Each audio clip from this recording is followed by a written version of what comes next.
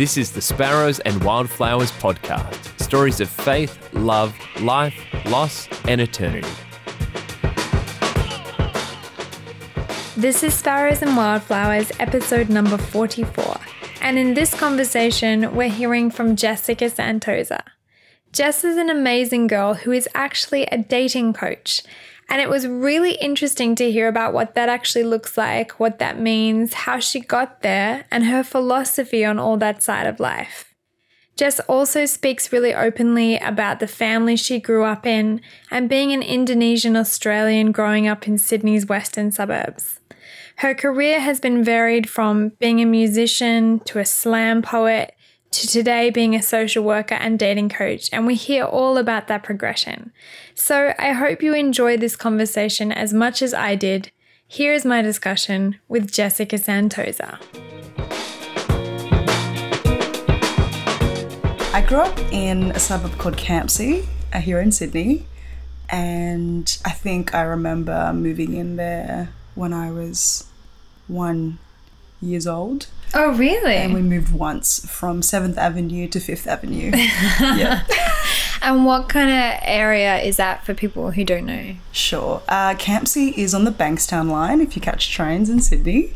And it is 90% Asian, or at least different ethnicities in Asia. There are also a lot of Lebanese people and Turkish people, I believe. But yeah, I remember being really excited that there was a new girl 1 year, and she was a white Australian girl, where the rest of us were either Chinese or Korean or Indonesian, like my family. So yeah, I grew up in a very eclectic demographic area. Yeah. And your family is Indonesian, you say? Yes, Chinese Indonesian. Okay. I'll tell you more about that soon, but yeah, I think I grew up speaking Bahasa, and then I lost it when I went to school. Oh, really? Yeah, I became a bogan Australian when I went to school. That's so funny. I've lost my bilingual. Right. Yeah. And what are some of your early memories growing up in that environment? I was thinking about this question, but my earliest memory, because you know how at parties we sort of ask this question to each other, and I always answer. I remember being, I think, 3 years old and walking down Beamish Street, the main street of Campsie, just looking at my surroundings while my mother was pushing me. I think I must have been 3 years old. Oh, wow. I remember that very clearly. And in that environment, I think my family were very passionate about food. So we were always going to different restaurants, and my father grew up really poor. And so because he had his own business and was earning his own money, we always went to different restaurants and explored different cuisines, mainly Vietnamese ones, I think that's why I love Vietnamese food now. Oh, nice. Yeah. That's so cool. And what was school like for you? I really loved school, I think, because my family life was quite chaotic. My parents used to fight a lot, and so at school it was where life was predictable, where I could just listen to what a teacher said and try to follow it to the nth degree and then get a good mark, and you know, friendships were, the day was structured, and I could make friends and just be myself and not someone's daughter or sister. Or it was really close to my neighbours at the time. We used to live in a block of flats. Cute. And they were Hungarian, and we used to play with water bombs from our balcony. That's cool. Yeah. So Australian. Yeah. So suburban Australia. Yeah, totally. Yeah. And was it did you grow up in a spiritual or religious environment? Do you have an early memory of that, or of God? Yeah, that's a really good question. I definitely grew up with God in the family lexicon. We definitely did pray, and we were going to the Catholic Church quite a lot when I was a child. Mm-hmm. So I started that whole Catholic culture of doing the rites of passage and doing First Holy Communion and confession and things like that. And it's so funny, when I was about 8 years old, I used to share a room with my sister in our flat, and she had the top bunk, I had the bottom bunk, and I said to her, oh my gosh, I fell asleep and I haven't prayed. And she said, oh, if it's after midnight, the devil's going to come and get you if you don't pray. Oh, gee. And I was like, what? My 8-year-old heart was like terrified. I was so mean. It was terrifying for me. And then my mum woke up and she was like, what's going on? And I said, Gigi said that, because that's what I would call my sister, and I still do. Gigi said that the devil will come if I don't pray before midnight. She's like, Jocelyn, that's not true. Why did you tell your sister that? So, yeah. Wow. Yeah. So that's my memories around that. That's very cute. And like, so you enjoyed school, but was that more like an escapism, as you said? Or yeah, definitely. Were you an academic kid? Did you know what you wanted to do? Yeah, I would say that I was a good Asian girl. Okay. Yeah. I think my father, the great thing about my parents was that they had crazy work ethic. I mean, just like any other migrant family in the Campsie, Canterbury area.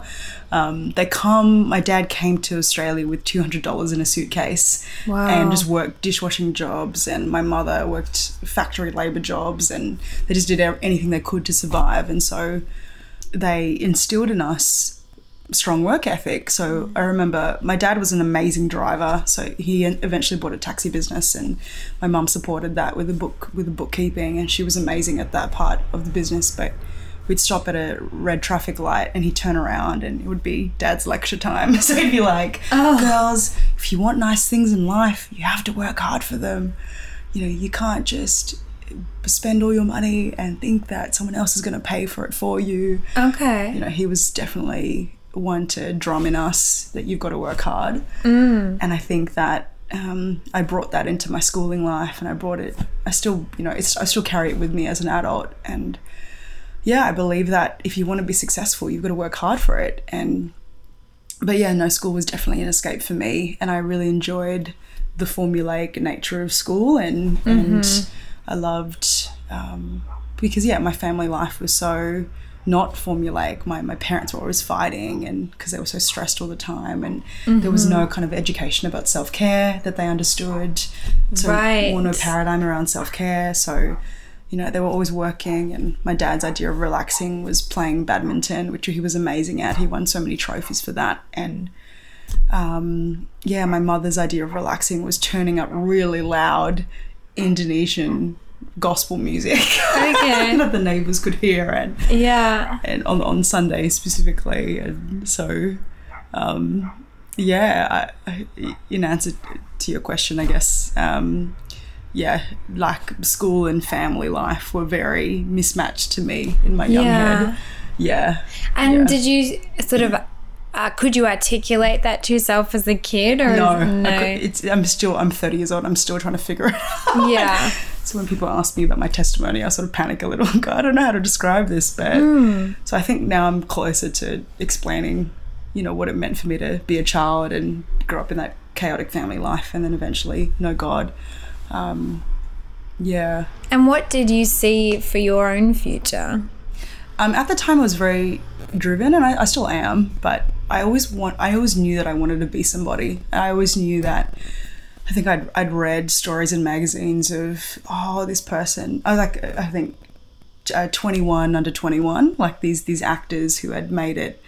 They'd started acting at 12 years old or something. I didn't necessarily want to be an actor, but the idea of achieving something at a young age was very closely instilled in me. I think from age 9 or something, and so I was really obsessed with achieving something. And so, you know, when I was 12 years old, I started guitar lessons, and you know, I was trying to be rebellious in that. So instead of, you know, playing piano like a good Chinese kid, I picked up guitar and did guitar exams and tried to excel in that. And it's a great rebellion. Exactly, right. And I ended up writing poetry and music and becoming a songwriter. And I think maybe in my retirement I'll write songs or something, but it's still something that is part of my DNA. And I realize now my cousins are also songwriters and musicians as well.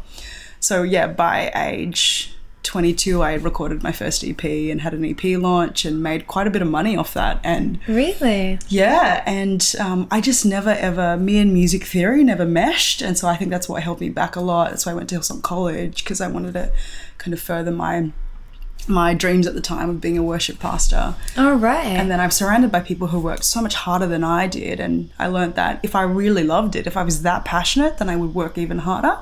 And I just wasn't, that the divide was so wide for me. I realized I didn't want it enough. I didn't want it as much as they did. So that's kind of, I call myself a retired musician. So I retired at 24.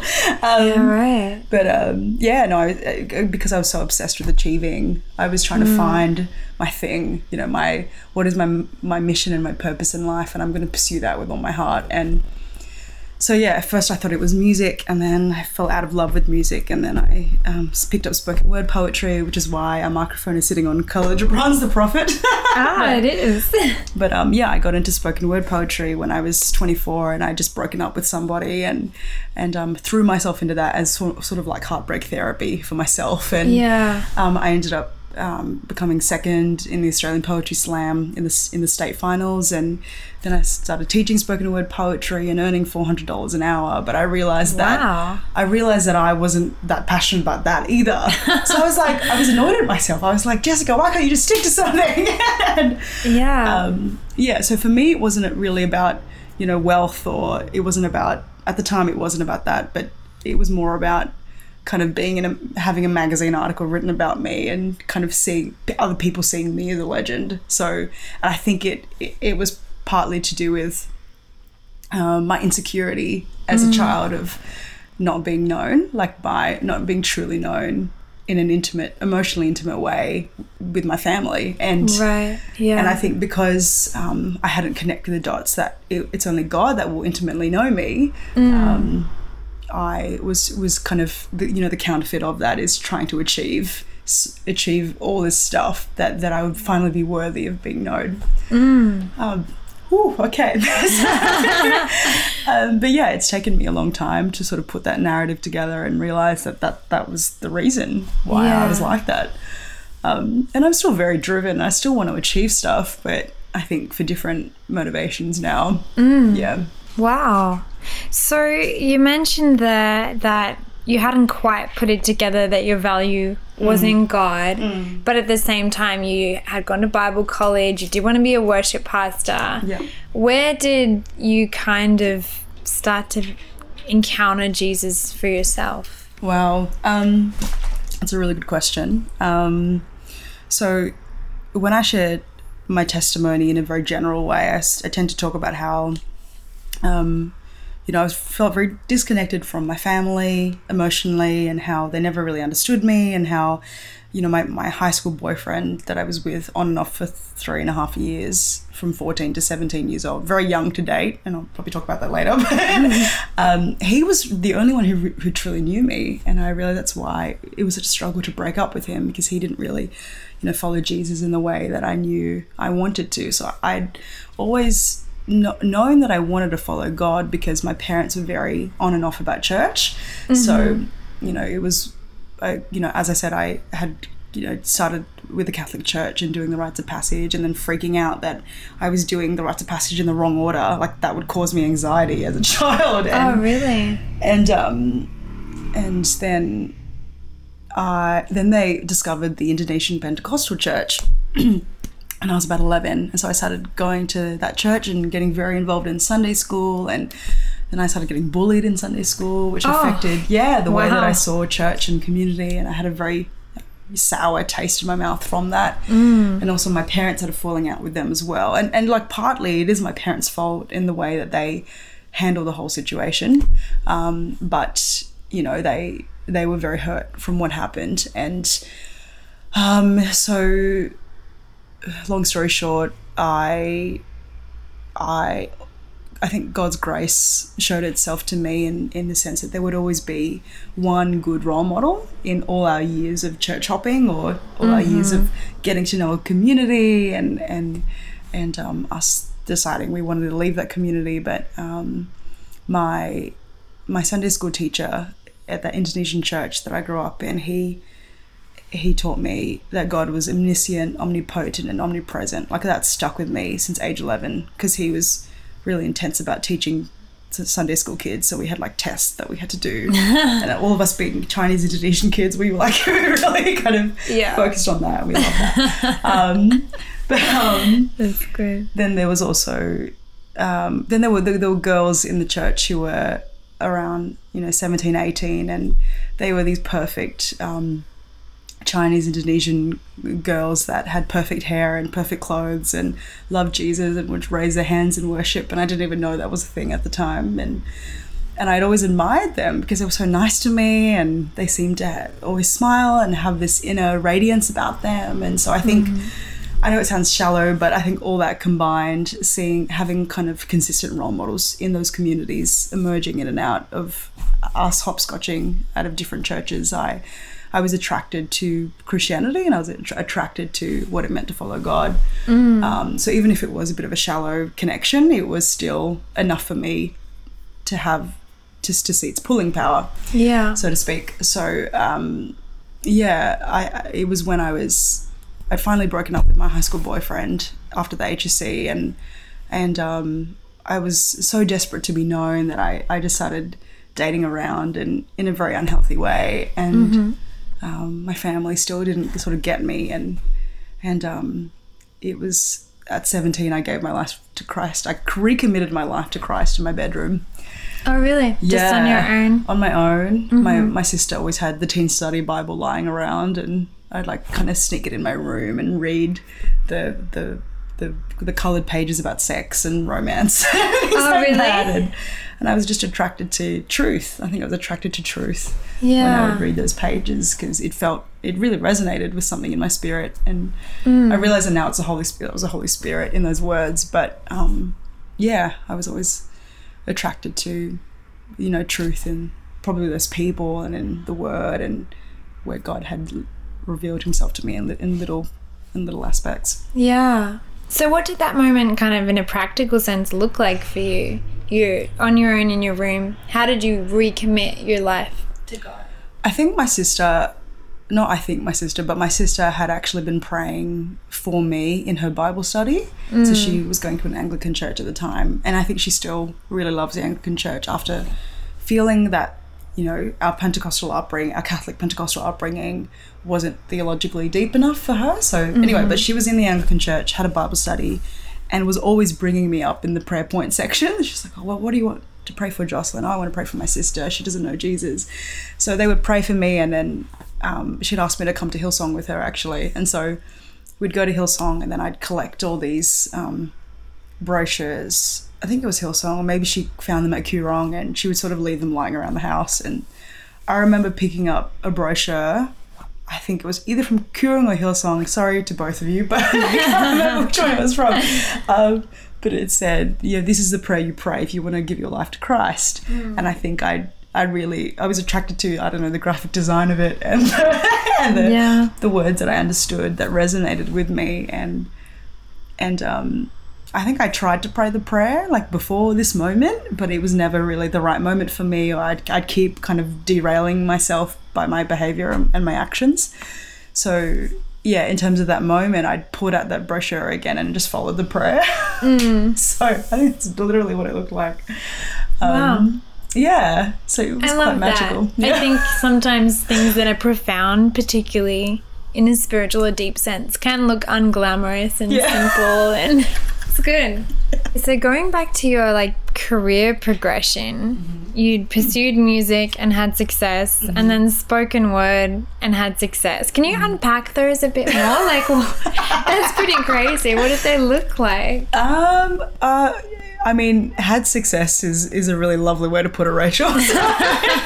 In my eyes, I wasn't that successful. In the sense of, my mother and my father, because they struggled so much financially, that to them success looked like making a full-time income off whatever it was that I decided to pursue. So my mother, she was quite a softer Asian mum in the sense of, if you want to go pursue music, go for it, as long as you can stand on your own 2 feet financially. So I knew that with music, if I wanted to keep making music and I wanted to keep say, recording an album, which was the plan at the time when I was about 22, 23, it would mean investing a lot of capital into the next album. And I honestly didn't feel like I was talented enough or that I was a good enough musician or songwriter. And also, like, as I said, seeing people around me at Hillsong College working so hard for it and who were so much more talented than I was like, do I enjoy the process of the hard work enough that I would continue to do this until I made it? And deep down, the answer was no. And even though I spent a lot of my youth with my guitar in the lounge room of my mum's house, singing and writing songs and having random recordings on what was then my MP3 player or cassette. I used cassette tapes back in the day to record some new songwriting things.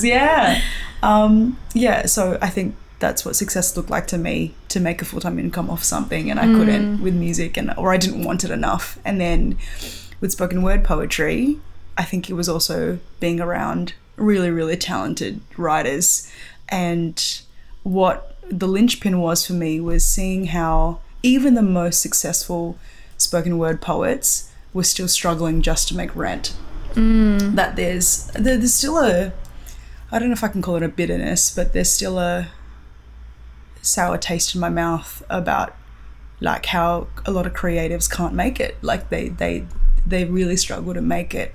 And that's what connected me to business, because I realized that, whatever you do, you can actually create a business out of anything. I know that now, but maybe for example, a girl who's so, I know of this artist who is a really talented sketch artist. She's amazing at like sketching the face of a lion or just sketching anything. And an entrepreneur worked with her and said, who's your ideal customer? And she realized it was bankers. And so she started to direct all her marketing towards bankers that would have the money to pay her for her amazing artwork. And that's how she made it. That's how she made it as an artist. And so I think my natural left-wing self, because I was also a social worker at the time, and I thought I would be able to be a musician and a social worker to put money in my pocket for my creative projects. And I think my philosophy at the time couldn't reconcile like giving my soul to a banker in order so that I could live full-time off my art. Sure. I don't know if that makes any sense. I think you're a creative as well, and you probably relate to some of that, but I didn't want to sell my soul, so to speak. And I thought there was better ways that I could make it. And so I think that's the best way for me to unpack it, that like I found it very dreary, the future of being an artist, and I was quite cynical about it for a long time and felt very bitter that, why has God made me a creative? Why couldn't he make me an investment banker? This is not fair. Oh, really? Yeah, I would literally think that. You like resented that you were wired that way? Yeah, absolutely. And that's interesting. And I still am walking through that. I'm still like, God, why couldn't you make me a good accountant or something? Like so many Asian people are accountants. Why couldn't I be that?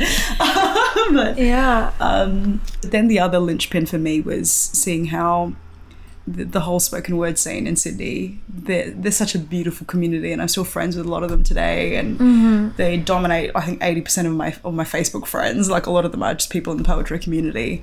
But while they're amazing writers and they know how to create a metaphor like no one else can, there's still huge emotionality and lack of wisdom when it comes to life. And I found that very frustrating as someone who kind of was obsessed with accumulating as much wisdom that I could, and I love proverbs, and I found a lot of holes in the romantic philosophy of Adele and Taylor Swift and all of the romantic poets. I'm like, oh my gosh, if you had, don't call someone 1,000 times, Adele, what's wrong with you? Like, I just started to feel embarrassed for artists and their lack of wisdom when it came to romance, or when it came to I don't know, just doing life. And I found that that's where a lot of artists get their inspiration, through heartbreak or through things being difficult in their life.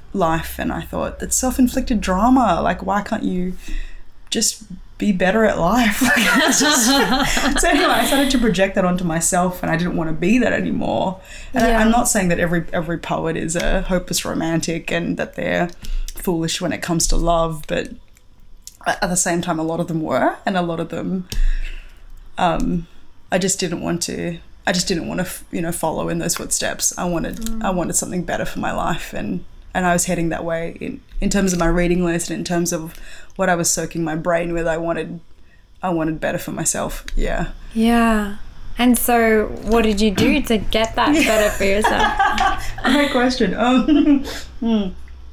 Well, I think that's what leads to the whole dating coaching thing. Okay. I knew I wanted to be a writer. So at the front end of 2016, the back end of 2015, front end of 2016, I quit my job as a youth worker. I was earning $40,000 a year. I won't share who I worked for, but they were a Christian organization that my boss didn't even get paid. He was a missionary. Wow. So I would feel like an asshole asking for a raise. I hope that I can say that on the podcast. just X me out. So I was frustrated that I had an honours degree from Sydney Uni in social work, and I was earning such little money. Like, I was struggling to pay for things. And so I started to become more interested in business and economics and how to be an entrepreneur, how to make it work with having an idea and making money off it. Like, what do I do? And so I was doing so much with this NGO. I was a youth worker, but I was also the one that created their website. That was their fundraising campaign manager. I'd raised $20,000 in a matter of maybe 2 months. I'd raised $20,000. Wow. Leading these projects on my own. And then so I'd mobilized this whole, this kind of micro community to raise all this money with me. So whether that be through crowdfunding campaigns or applying for grants and stuff. Anyway, so raise that money, and to people who would interview me to be a fundraising manager, $20,000 in 2 months is not impressive. I now realise that, but it was to me at the time. It's half of your annual wage. So. Yeah, exactly. So I was frustrated at the lack of money I was earning, and then because I was hustling so much for this organisation that was earning where I was earning so little, I thought, well, stuff this. I can do this myself. This entrepreneurship thing, I'm going to give it a crack.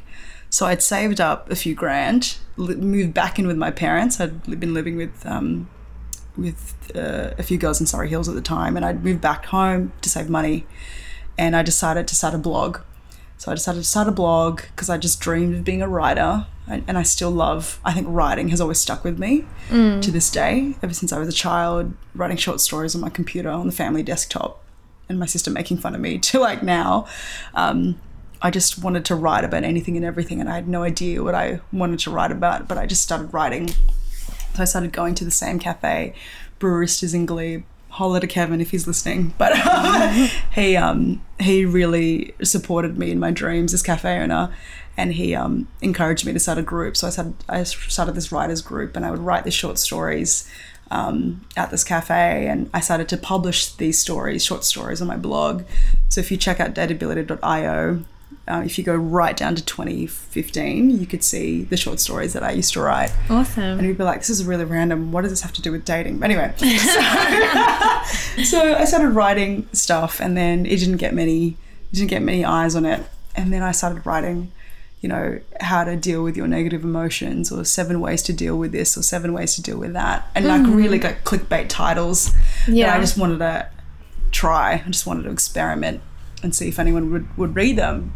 And then slowly my following grew from like 0 to 100, and then now it's grown to thousands of people, but blog wise and Instagram following wise. But I found that if you want to figure out what you want to do, you just need to start. I mean, please make sure you've got enough money to make next month's rent. But living with my parents helped that. But I basically wrote every day full time for 6 months in 2016, and then until I ran out of money.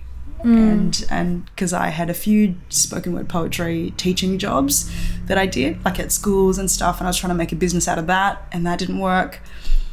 Then I ran out of money, and then I was like, okay, well, I failed, and I felt like such a loser. And I was like, I'm such a loser. I've run out of money, and it's like the lowest point in an entrepreneur's life when they feel like they failed. But then when they get out of that, that's what makes them stronger. So I went back into social work and took the job that offered me the most money. So I took that job, and they gave me a company car, and I thought I was winning at life at the time, and finally had enough money to publish my first collection of poetry. Oh, wow. So that's available. I don't think it's available anymore on the website. Rachel, I'll give you a copy if you want. Yeah, I'd love that. But so I had started to learn what it was to create a product and sell it online, and how to promote that and market that. Yeah. And I think that's also when I realized I wasn't that passionate about poetry anymore, because after I kind of published the book, I was like, great, I've done that. And now I realize I don't even like doing this anymore. It's not a like a hard work process thing that I want to endure. It's not that it. I think that now as a dating coach, there are certain hardships that I endure as a dating coach, but I love them more than the hardships I endured in the other projects I was doing. Yeah. And I think, it's Mark Manson that says, what is your favorite flavor of crap sandwich, and do you want it with an olive? So like, what kind of torture do you want to do you love working through?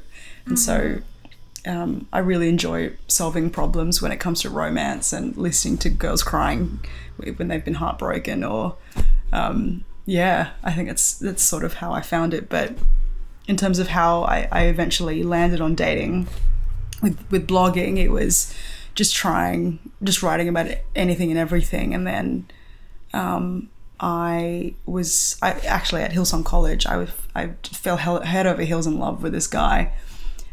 He was an American. I won't say from where, but he was an American. Yeah. And I thought he was the one. I was 26 years old, and I've been praying for a husband for a long time. And I thought, Lord, this is it for me. I've met this guy. He's the one. Make it happen for me. Why isn't it happening? Why isn't it happening? And then... Were you together, or you just liked him? Well, he had strung me along for about 6 months, saying that we were going to be in a relationship, but he wasn't sure, and he was just never sure of me. And his indifference was still enough for me to keep hanging on. Yeah. Because I thought one day he'll turn around and realize how amazing I am, and he'll commit, but he never did. And so I was so heartbroken at the time, and that's when I sought the help of a dating coach, my own dating coach called Matthew Hussey from the UK. And I knew that no one in the community would really support that, or would think that was a good idea. They would... A lot of the Christian dating culture still is, oh, why are you going to a non-Christian for dating advice? Like, that's so ungodly, or that's so unbiblical, or what would he know? He's not married, la la la. So I think I was a student volunteering at or serving at Hillsong Conference, and I remember being under the covers watching these YouTube videos from Matthew Hussey, like well into the night. I think I'd watch them for like 2 hours on different ways to increase attraction, or how to be more confident, or the male mind, the secrets of the male mind. And I eventually spent hundreds of dollars on his programs. Like now I've met Matthew Hussey twice. He probably doesn't remember me, but I've got 2 photos with him, and my boyfriend Tom, he's also met Matthew Hussey as well, and we have a photo of 3 of us together. It's really funny. But so Matthew Hussey had a huge impact on my life, and I started to realize why don't Christian single women have access to this information? Like, why is there such a huge gap in the kingdom of God about dating? So I decided to fill that gap after 2 years of following Matthew Hussey, his advice completely bearing fruit in my own life. In 2016, I believe it was, 2015, 2016, I had been asked out by 17 guys. And I wasn't even on any of the apps. I wasn't on Tinder. I wasn't on Happen at the time. I was just going to gigs or performing as a spoken word poet, and a guy would just ask me out straight away, or and these were guys in the church as well. I'd been going out, I'd been like letting myself be more open to getting to know different people, even if I wasn't immediately attracted to the guy. I just let myself go on the date and give it a go. And I started to learn more about men. I started to learn that they were just as human as women are, that they are as clueless as we are, and they deserve a lot of grace, and so do I. And I just started to enjoy being a single woman who dated a lot. So when that happened for me, I started blogging about that, because my girlfriends around me were sending me screenshots of text messages saying, what do I say to this guy? And I'd be like, don't overthink that. Send this. So they would, and then it would work, and they'd be like, you're really good at giving dating advice. I'm like, it's because of Matthew Hussey.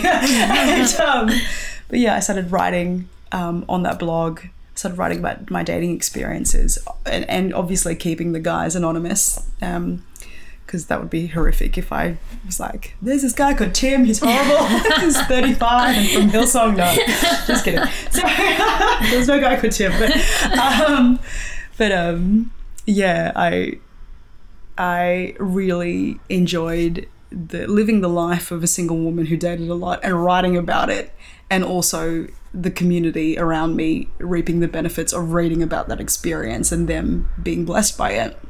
And even my pastor at the time, she was very supportive of my blog and would recommend it to other people, and she would comment on my blog, on every blog that I wrote, and support me. And I was like, okay, well, maybe this can be a thing, and started giving dating advice to people in my church community, and I became the local dating coach. So that's how that started. Yeah. And what does it look like now? It's grown from there. So in terms of the growth of the Comfort blog, now I've changed the name to Dateability. I experimented with a banner ad on my website. I think my friend at the time, she said to me, you should just like offer 15-minute coaching sessions for free.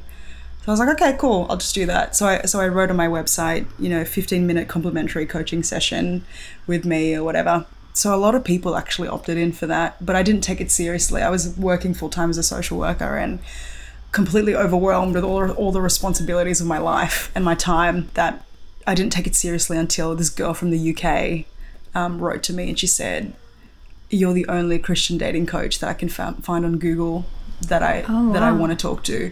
So I would love to do a 15-minute session. And I was like, oh my gosh, a girl from the UK wants to be coached by me. And I felt so inadequate. I didn't believe in myself at the time. And I mean, when you start out, you're always kind of battling with your own self-belief mindset.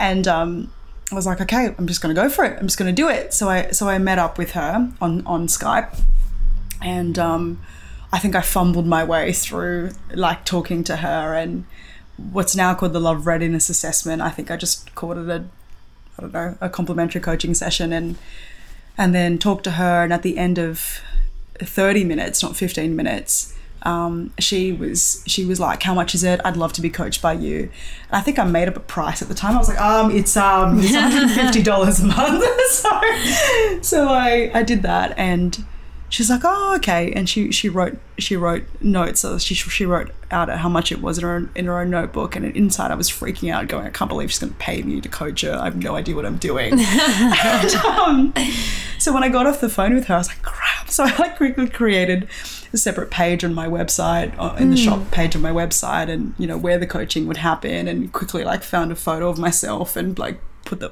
created that from scratch out of nothing, and in 20 minutes time, so that I could send her a link so that would look official enough, so that she would think I was legit enough, so she would pay me. So that happened. And then this girl, she's still a friend of mine now. Like, so after she graduated from the program, so to speak, she's doing a lot better. Her mindset's changed. She's dating a lot more now. She did have a relationship and then decided it wasn't right for her, but it hasn't, completely destroyed her. She's definitely very much in an empowered mindset as a single Christian woman, and doesn't kind of have that negative self-talk she used to have. So like, to me, she's definitely a success story. And then my second client came from Albania. Then my third client came from the US. And then I started coaching everyone around Australia. And I was like, I'm an international dating coach. How did that happen? The internet.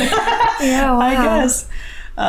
So, yeah, it's really cool to, I think when I signed up my second client from Albania, I was like, I don't even know where Albania is. Like, how did I get her? But I think it's just the magic of Google and blogging, and I think I can't recommend enough that if you want to start an online business, blogging is definitely the way to go. It's very time consuming, but if you love writing and you're not sure, just blog, just start, and you'll figure it out. It's just about consistency and, you know, having a group of people around you that believe in you and cheer you on. And I definitely had all those ingredients. And I don't think I've made it yet. Like, I feel like I'm still a baby entrepreneur, and there's so much I need to learn. But, you know, right now I'd say in my arsenal, my business coach is my greatest cheerleader, Kat Miller. Shout out to her. She's amazing. And she's been my mentor for the last 5 years. And she's, you know, she goes to Hillsong as well. She's a woman of God. And I've started to develop more kind of people on my A team that cheer me on. And now I work as a business accelerator for Global Sisters. And all that combined creates a stronger stead of, I can do this. Yeah. Wow. And then when it comes to like the content and the advice that you give and things that you write, I mean, obviously you've been influenced by, was it Matthew Hussey? Yep. And then your own experience, and I'm guessing your faith and maybe other stuff you read. Yeah. Like, can you talk about that and even tell us like what is your kind of philosophy overall on dating and on that scene? And Really, really good and big question. Yes. It's a big one. So I try to prepare for that, but I think that the main thing is we've tried to nail our tagline, and our tagline, which hints at our philosophy, is we equip satisfied and seeking singles with #romantic intelligence, or RQ. So it is ultimately not about getting the guy or for a man to get the girl. It is about, because even though that happens and that's a byproduct of your work on yourself, at the end of the day, that's not when the curtains go down and we say, congratulations, you've made it. Like, it's not about finding the person. It's about creating this amazing life for yourself where you're a safe place for the heart of your romantic partner, but you're also a safe place for people in your family and your friends, that you created a community of intimate relationships around you, that you are your own powerful and amazing entity, that you're happy with your life and you're happy in your life. But that, you know, relationships are like a mirror. Like I'm sure you know this better than I do, Rachel, but like they don't fix your problems. I think a lot of people go into relationships thinking marriage will fix their problems, or so I've heard, when really it's going to magnify the ugly things in you. So when you work on yourself, a great relationship is almost the reward for the work that you do on yourself. Because if you're single and you're realizing, oh, okay, as I grow in self-awareness, I realize that I lash out at people when I'm angry, or when I'm stressed, I make people feel really small, or and if you start to work on those things, and you also develop a skill set of what it means to fall in love and take care of the heart of your partner, you develop this repertoire of emotional and romantic skills. So in a nutshell, it's about being romantically intelligent. Yeah. That's so cool. Did you coin that term, or is that a thing? It's on Google, so there are books about it. Yeah. But I was actually thinking of how, like, I think I was with a client one time and I said, it's not about getting the guy, it's about making romantically intelligent decisions. And she was like, oh, what's romantic intelligence? I was like, well, I guess so I sort of realized that romantic intelligence is emotional intelligence, but also having this being well versed about what it means to date and be as the most confident version of you, and what it is to be a safe place for your partner, and understanding the male mindset, or as a man understanding the female mindset and how that complements yours, and how men and women can work together, how they're better together. Yeah. If you could give kind of one or even a few little pieces of advice, what do you think is really key that people maybe need to know that they don't? Yeah, I think this is the perfect place to talk about the 4 archetypes of dating. So we've been developing this, my team and I, about the dating archetypes. So there's 4 archetypes of women. I spoke at a conference at Unleash Your Freedom on the weekend, and I really started to refine these 4 dating super babes, I call them, that I've realized in my work as a coach that the women that I coach tend to fall in these 4 categories. And at the same time, like, no, it's not the Bible. So if they don't feel they're one type, they can mesh with another, just like with any humanly conceived personality test or whatever. Yeah. But I really don't like giving generic dating advice, and this is why I talk about the 4 archetypes. So for women, there's the Cinderella. So the Cinderella, she is the beauty in hiding. She is loyal and supportive and very amazing at being a great friend to everyone around her. But as a woman, she hasn't learned how to really step into her femininity and her bombshell confidence that she could have as a woman. And she often gets friend-zoned because she's afraid of stepping into this identity. So a lot of my coaching clients are Cinderellas, and we often work on. I want to say to them, don't apologize for your presence. Step into, impose yourself and say you're welcome. You're welcome. I'm here. I want her to be a little bit more narcissistic. Right. I say that as a joke, but you know what I mean. Yeah. So that's a Cinderella. Then there's the Catwoman. The Catwoman says things like, "I rarely had the opportunity to be single." Like she's kind of always in a relationship. Because she is the beautiful girl next door and subconsciously attracts men or subconsciously attracts a relationship. And her struggle is in communicating what she wants, because she doesn't really know what she wants. She's still working on that.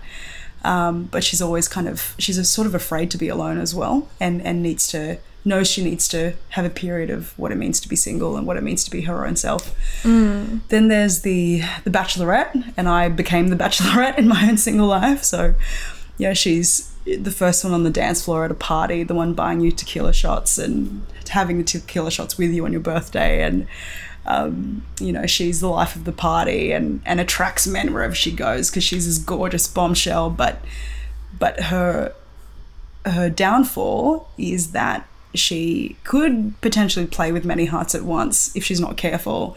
So she needs to set some ground rules for herself. She needs to say to herself, okay, if I'm going to accept dates from guys 1, 2, 3, and 4, I need to have a boundary of I won't be physically affectionate with any of them.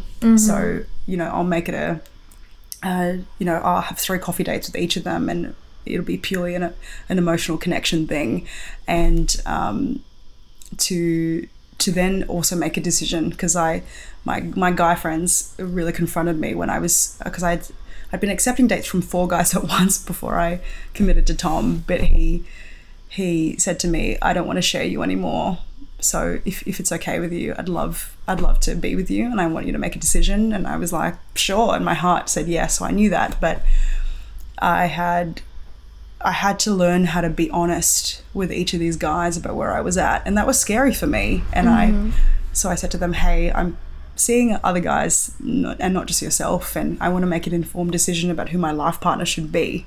I'm not just going to say yes to somebody just because they take me on 4 dates. Like, I want to be sure of who I want to be with. And then there's a Wonder Woman. And the Wonder Woman, she's the strong, independent career woman who's fantastic at her job. Like, she's a killer in the boardroom. Like, she's so successful and naturally very sexy and challenging to potential suitors. But her trouble is that she she is so independent that she hasn't learnt to be humble about it, that she could go even further in her life if she allowed a partner to come in and help her out. Yeah. That she deserves a break from saving the world. But she's like, but I'm self-sufficient. I can create the IKEA flat pack on my own. but I can pay for dinner. But I can do this and I can do that. I'm like, yeah, I know that you can, but it's going to be so much more fun if you let someone else take care of you for a change. So those are the 4 dating archetypes that I found. And some people are Wonder Cat women, or some people are Wonder Women Cinderellas, even though that sounds opposite, but they are. And so when I do the love readiness assessment, I'm asking questions that help me understand, okay, which archetype does she sort of fall into, not to categorize them, but just to give a framework to myself of where best to direct her. Because I believe in people should not be following generic dating advice, but actually understanding themselves and how do they embark on this dating journey that suits them and their journey and their personality of how God made them uniquely. So the other thing that I often talk about, and I'm still writing this book, is the 5 foundations to attract your Mr. Right. And I want to create a male version of it as well, but I'm still working on the 4 male archetypes as well. But in terms of the 5 foundations, so as I'm assessing a woman, I think of her character. So, her character is all about her identity capital, like what is she proud of in her own life, and what's her level of confidence, what's her self-concept, does she live a life that's bigger than her desire for a relationship? That is so important, and that's something I struggled with especially, so I really connect with that point. I say you have permission to create an amazing life with or without him. So the best example I like to give is it's that woman who dreams of building homes for starving children in Africa out of shipping containers, and that's her mission in life. And so if she's dating now, it's a lot easier to find her Mr. Right because she knows exactly what she's aiming for. Then there's crew. So I think of, who are your 3 closest friends? Who's walking with you in your life? Do you have emotionally intimate connections? Do you know how to love and be loved? Do you know how to be there for somebody? Are you a safe place for people right now in your life? Then I think about charisma. So with charisma, it's about, what is her energy like? How does she show up in the world? Does she have slouched shoulders or does she have a confident posture? That's really important. It does not matter her weight or the way she looks or her fashion sense, but does she have a confident energy about her? Because that is the sexiest quality a woman can have. How comfortable she is in her femininity. Then I look at counter strategy, which is what is her philosophy of how she is meant to meet her Mr. Right. A lot of women say things like, oh, Australian men, they're so passive, they don't approach you.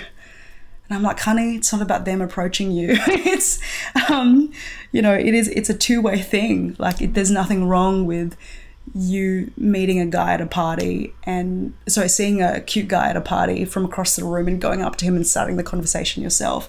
Just because you make the first move, it doesn't mean you're pursuing him. He still has the space to pursue you, depending on how you do it. But yeah, the philosophy of how it's meant to happen is very important for how we date, because mindset's everything, right? The way she thinks I was meant to meet him. Because for me, when I was a single girl and before Matthew Hussey, I was very much like, am I meant to meet him at uni? Am I meant to meet him at church? It didn't happen for me. What's wrong with me? So I started to look inward and think there was something wrong with me, when really it was my mindset was so rigid, and I didn't see the possibilities if I just opened up my mind a bit more. And once I did, and I had more grace for men, and I realized that once I started starting conversations from nothing, and wherever I went starting conversations, that's when all the date offers started rolling in, and I was like, oh, I get it now. Men are terrified. I get it. So yeah, I think about her dating experience, whether she's romantically experienced or inexperienced, and there's a level. So it's what I call self-development dating. So when I was, in my kind of when I was 27 years old and getting asked out a lot and going on dates, that was my period of self-development dating. I needed to develop a first date cheat sheet for myself. Like, what does it mean for me to go on a first date? How do I successfully have a first date? And once I sort of became good at that, it almost became formulaic to me. I became too good at dating. Like, guys would always want to see me for the second date, even if I had no interest in them at all. So people might be listening to this and going, what an awful person. Like, how dare she like pretend that she likes somebody when she doesn't? But really I see it as rewarding a man for his bravery, in the sense of, it's really scary for guys to ask girls out. Yeah. Ladies, I want you to know that. So I wanted to honor the fact that he had been brave enough to ask me, and to honor the hour that he had scheduled for me for our date. And also he honors my schedule as well.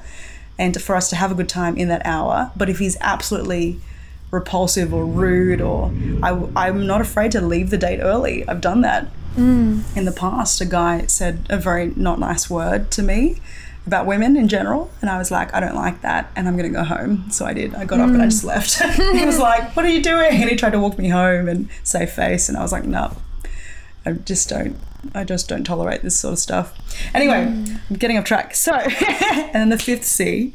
So we've talked about character, charisma, counter strategy, and the last one is compatibility. So, and that ties back into character in terms of, once you know yourself really well inside and out, you'll then know who will complement you best. And so for me, I know that I'm a huge extrovert. I love people. I love parties. I'm the quintessential bachelorette, but I can be, so that brings itself unique challenges of, I've had a lot of insecurity about, am I a good friend? I tend to be the one who hijacks a conversation talking about myself because I get excited. So I've had to learn how to pare back and really be considerate and ask the other person how they are and be supportive. And anyway, so I've learned that as an extrovert, what suits me best, what's most compatible with me, is an introvert, because when a guy is strong and silent, which Tom is, my boyfriend, because he's so introverted, I'm so curious about him. I'm like, ooh, you're a mystery, I'm going to figure out. Nice. So he's naturally more intriguing to me because he's introverted. And we complement each other really well because he loves who I am because it's so different from him. When you know yourself, you know who is compatible with you. You have more of an awareness about that. Yeah. So those are the 5 C's. And for guys and girls, like individually, what kind of specific advice would you give to each gender? Ladies, be gracious towards men. They are just as clueless as you are. Give things a go and don't take yourself so seriously. Don't call a spade until it's a spade. And what I mean by that is that we often, as women, I find that if a man is giving you a lot of flirty attention, he takes you out on 3 dates, it doesn't mean you can assume exclusivity. You are waiting for the conversation, or you're waiting for yourself to bring up the conversation at the most opportune time. And I want to say to the men that, unfortunately, you might not like hearing this, but it is your job to conquer the pain of rejection. It's your job to put yourself out there on the line, put yourself in no man's land, and be willing to take the bullet. And by what I mean by that is, the more risks you take, the feeling of rejection will dissipate. It'll lose its power over you, the more risks that you take. Because let's face it, anything worth having in life takes hard work. And so if you want to be in a relationship with the woman of your dreams, you do need to risk yourself, because love is risk. And the risk of vulnerability is absolutely worth it. It'll look different for each of you, but the vulnerability in this area of your life is a necessity, and it is totally worth it. So good. Thank you for sharing that.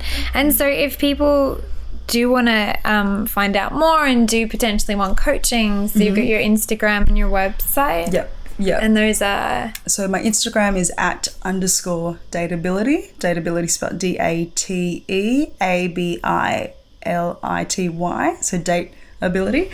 And then my website is dateability.I for igloo and O for octopus, I-O. Perfect. Yes. Nice. And then coming back into your personal story a bit more, I'd be interested to hear, like, in terms of your faith journey and your life overall, has there been for you something from the Bible, whether it be a figure or a particular scripture or a particular story that's really impacted and influenced you? Yeah, absolutely. I think in terms of a character, Jacob I really relate to. I know that sounds really random, but I think Jacob went through a period of feeling like he needed to prove himself a lot, you know, with the wrestling, with the angel, and then fighting 7 years for Rachel, and then realizing it was Leah that he married, and then fighting another 7 years, and then being obsessed with significance. And that's I relate to a lot of that, because I think that's me. And that ties perfectly into Psalm 139:1. You have searched me, O Lord, and you know me. You know when I sit and when I rise. And I think I've always struggled to be known by the people assigned to me, I guess, on this earth. So, you know, I never felt like my family really knew me, and it's not really their fault. They were migrants from Indonesia and were struggling to survive, and, you know, in a way didn't have that luxury to help their child pursue her passions. Like that wasn't really a thing for them. They were focused on survival. So I've had a lot of sadness about not being known by the humans in my life. And so like, I think that's where I really connect with God, knowing that he knows me. He knows me so deeply, and he loves me. And actually that's a new revelation of mine, because something else I want to share is the Tim Keller quote from Meaning of Marriage. You know, to be loved but not known is comforting but superficial, but to be known and not loved is our greatest fear. But being fully known and truly loved is what we need more than anything. It is a lot like being loved by God, in the sense that he's agape, unconditional love. You know, being fully known and truly loved is what liberates us from pretense. So liberates us from pretending to be someone we're not. You know, like me trying to prove myself in order to be worthy, to feel worthy of love, or what humbles us out of self-righteousness. So it humbles me out of needing to be right all the time, or proving to someone how hurt I am, and fortifies us for any difficulty life can throw at us. So when I know that I'm fully known, truly loved, I have backing, I have support, and I can do anything because I've got my relationships around me. Yeah, I think that whole knowing thing has been a real key word for me in my relationship with God. That intimacy with God is where I refresh my batteries, to give wholly of myself, and to labor for the kingdom, or labor for Cupid. Yeah. So good. And I mean, maybe you've just done it there, but holistically, in terms of your faith and in terms of your work and your life, how would you kind of sum up for us what it is you believe? Yeah, I think that it is about being fully known and truly loved. Yeah. And if we start from that secret place of intimacy with God, that's when we become very forgiving of other people's imperfections. And I mean, I think that's the place where I start. That's the genesis of where I have a lot of grace for Tom when I'm really emotional and I really need him to support me, and he just doesn't have the capacity to at the time, or he fails me in that sense, and I don't expect that of him anymore. He's not God. So I think starting from that place of intimacy with Christ is where we all should be and want to be, even if we don't realize it yet. But that's the place where we start, where we can, you know, achieve our dreams, or, you know, make $1 million, or be as successful as we want to be. I think, being quite grounded and also smashing it at life starts from a place of intimacy. It's beautiful. And then what are you kind of hoping for the future? What are you dreaming of for next? Okay, I wrote this down because I was like, oh gosh, I'm going to write this down. Okay, so this is what I've said. I've said, besides getting engaged to Tom, we've been doing Prepare and Rich, and I know that he's the love of my life. He is my soulmate. He fully knows me, truly loves me, and we are, he's my best friend. I love him. And so obviously getting engaged and continuing our life together. I said to him, I was preparing for this before I saw you, Rachel, and I had said to him, to marry Tom and have his babies, and Tom was like, whoa, don't say that. Maybe I said that. I'm just kidding. Okay, but I've also said, for Dateability, it's to build a full throttle matchmaking service. I've been researching more about matchmaking services, and I think that God is leading us there, and I still have to pray about it, but it's what I'm envisioning for the future. That works closely with clients through the dating process and supports them throughout the first few years of marriage. So maybe we'll partner with Prepare and Rich. I would love that.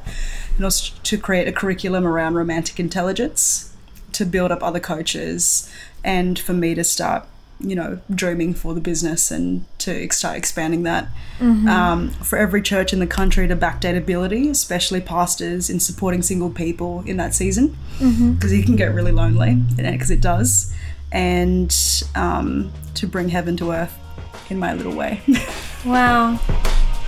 I love that.